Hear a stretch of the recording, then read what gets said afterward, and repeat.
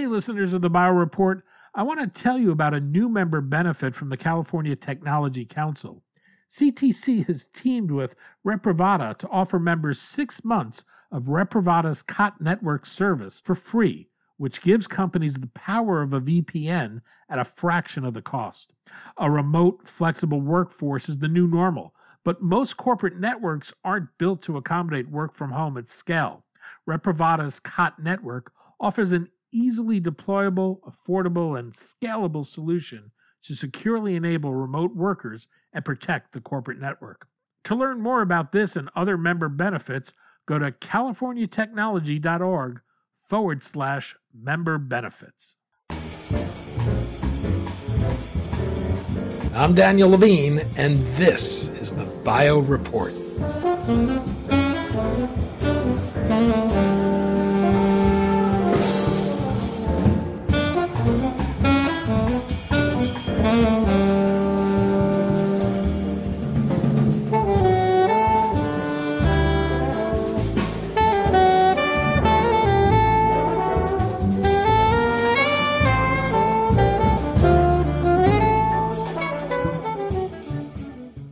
Bacteriophages have long been used to treat infections. These naturally occurring viruses are capable of killing bacteria, but each strain of phage is highly specific. Because of their unique mechanism of action, they provide a potential to address the growing threat posed by multidrug-resistant bacteria. But to treat someone, the right phage must be matched to each patient's infection. Adaptive Phage Therapeutics believes it's found a way to create phage therapy suited to treat patients with drug-resistant infections by building a bank of targeted and genomically screened bacteriophage and testing individual patients' bacterial colony against that to determine the appropriate phage to treat them. We spoke to Greg Merril, co-founder and CEO of Adaptive Phage Therapeutics, about the origins of the company, how its technology works, and the regulatory hurdles for producing customized therapies to treat individual patients.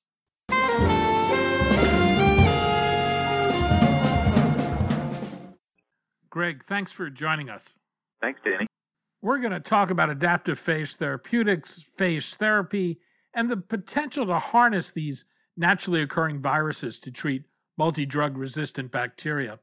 Let's start with the problem of multi-drug-resistant bacteria today. How significant a public health threat does it represent, and what's the market opportunity? Well, the problem, unfortunately, is very significant. The World Health Organization projects that by 2050, drug-resistant bacterial infections will outpace cancer as the leading killer on Earth. So it's not something to be taken lightly. It's becoming a major problem. And in terms of market size, is there any way to calculate that?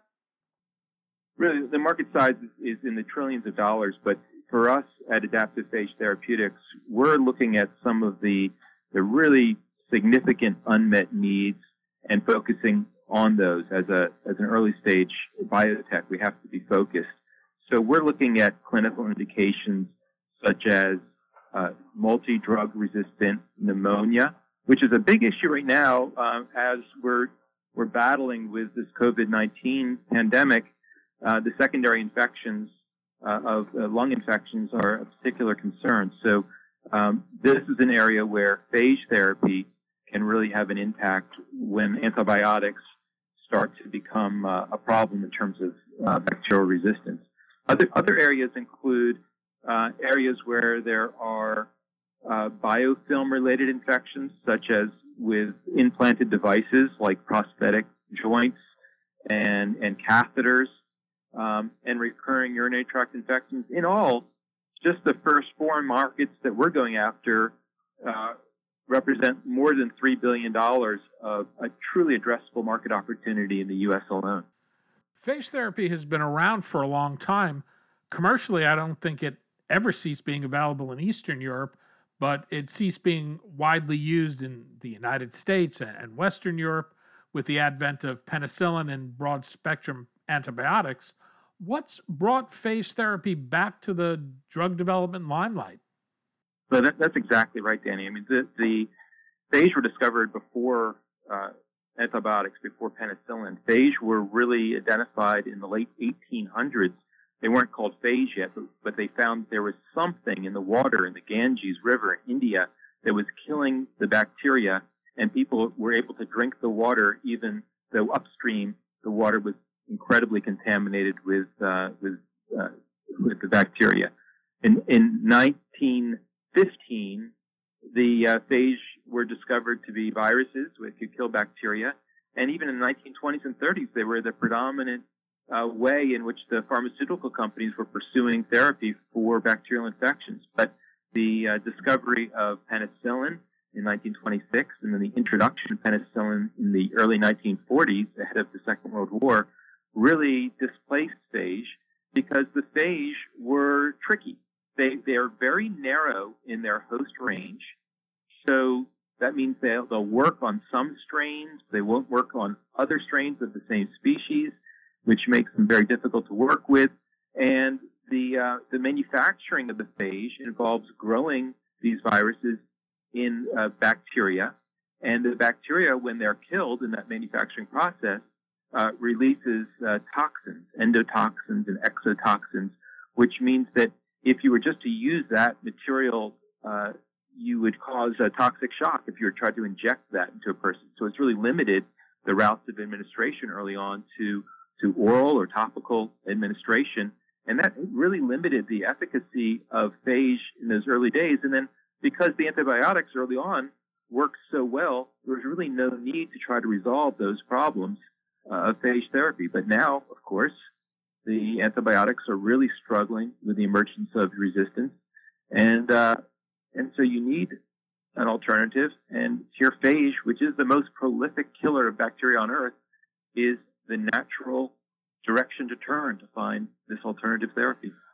Well, given all those challenges, what makes phage therapy particularly attractive for multi-drug-resistant bacteria? Well, as I mentioned, they are the most prolific killers of bacteria on Earth, and the mechanism in which they kill is that they'll inject their DNA into the bacteria, and they replicate inside the bacteria and burst the bacteria open in a lytic process.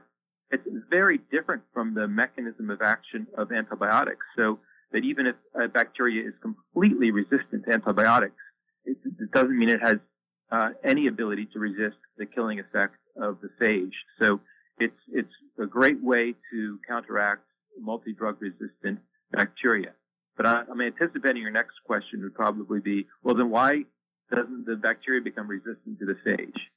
And in fact, that is what will happen is bacteria can quickly become resistant to phage. And so what we're doing at Adaptive Phage Therapeutics is we recognize that bacteria will always evolve resistance. And that's why we're in this crisis. Antibiotics have been an environmental pressure that has caused the bacteria to evolve resistance, and it'll do the same thing to phage or any other therapeutic approach.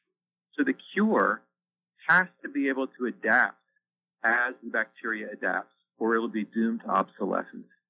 And that's why we called the company Adaptive Phage Therapeutics, because we've built a library of these phage, and we're able to pick from that library the phage that will treat a particular patient's infection. And then on an ongoing basis, we can find new phage as necessary to add to that collection. So over time, this phage, Adaptive Phage Therapeutics, is actually increasing in spectrum of coverage. It'll be the first time ever that an antimicrobial approach has ever increased in spectrum of coverage over time.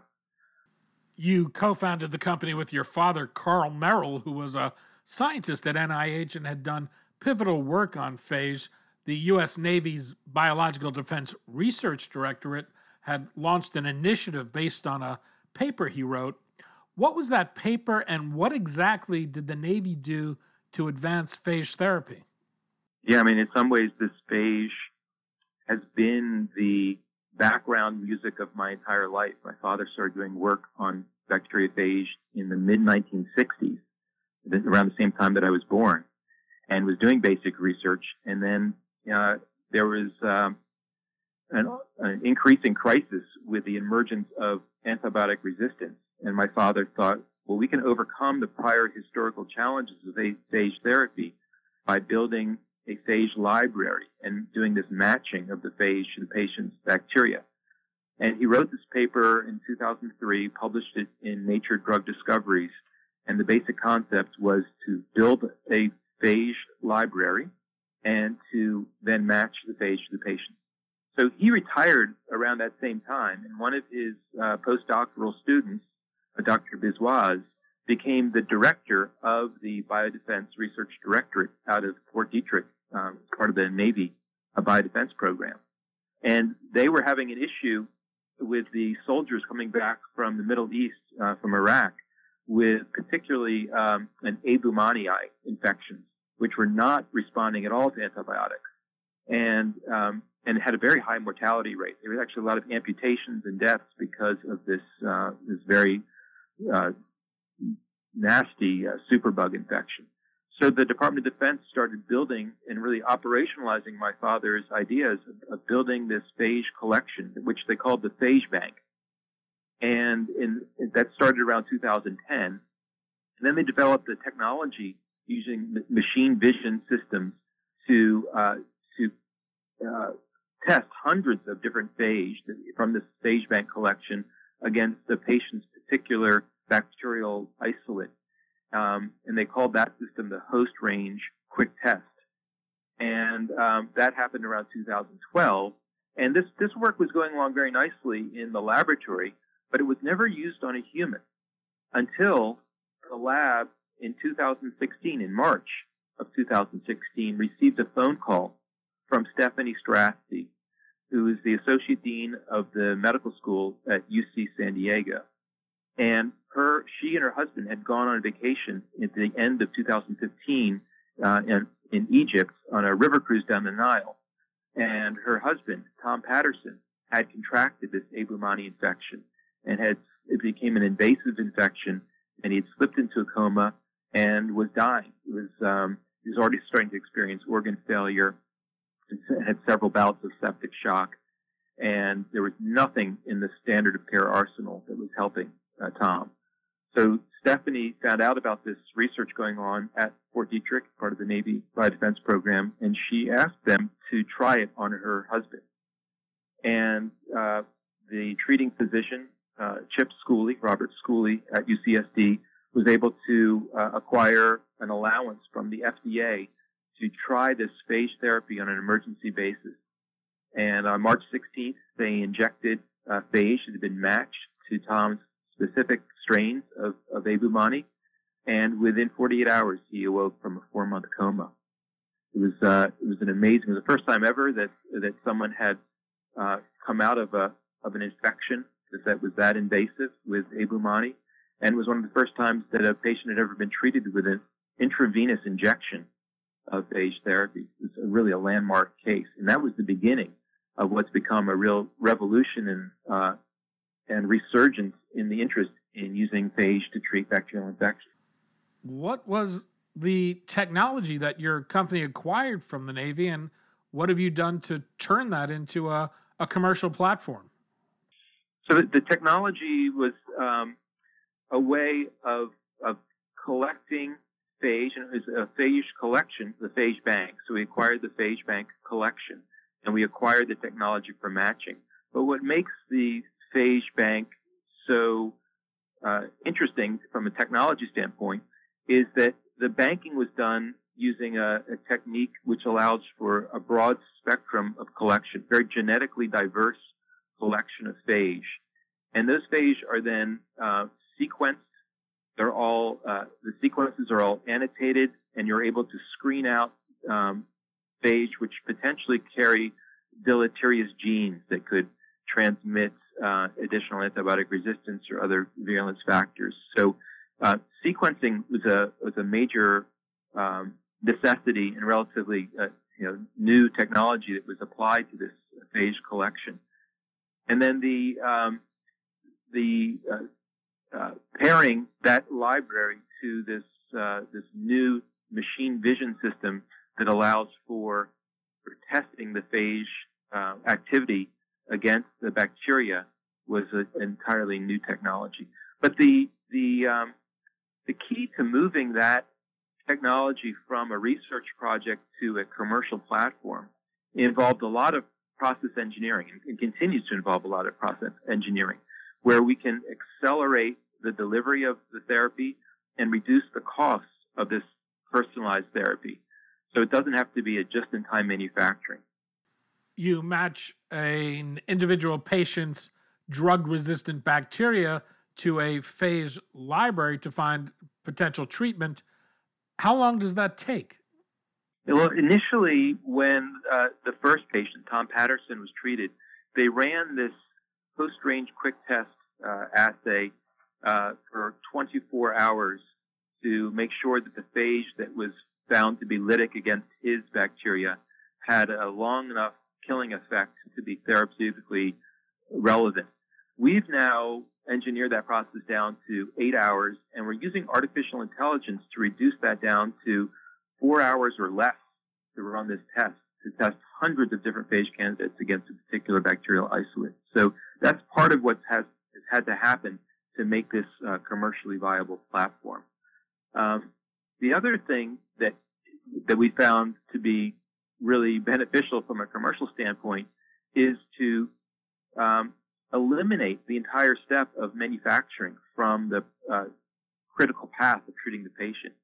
And the way we've done that is we've taken the entire collection of hundreds of phage and we've started to manufacture all of them using GMP manufacturing processes. So we get large batch productions.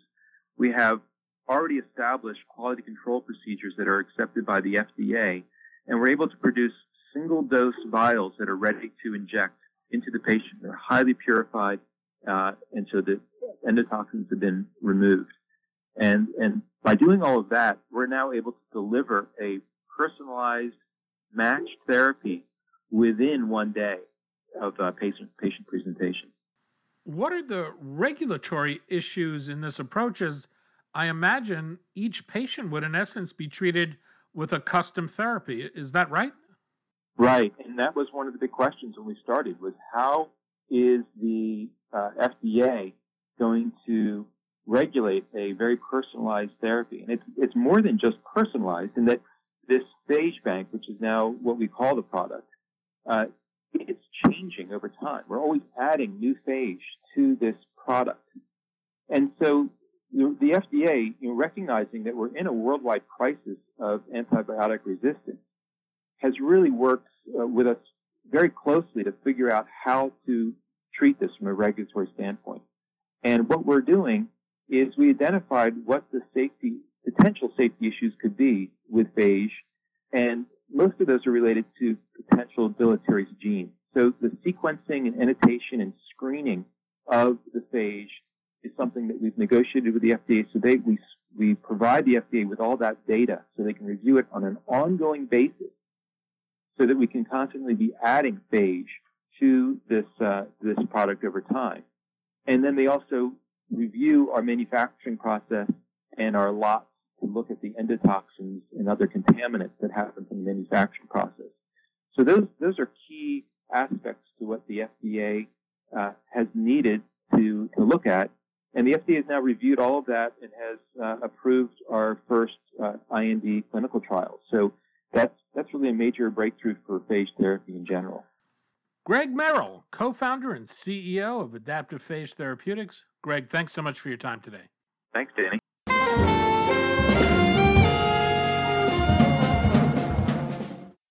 Thanks for listening. The Bio Report is a production of the Levine Media Group. To automatically download this podcast each week, subscribe to our RSS feed or through iTunes or other podcast manager. To join our mailing list, go to levinemediagroup.com. We'd love to hear from you. If you want to drop us a line or are interested in sponsoring this podcast, send email to danny@levinemediagroup.com. Special thanks to Jonah Levine, who composed our theme music, and the Jonah Levine Collective, which performs it.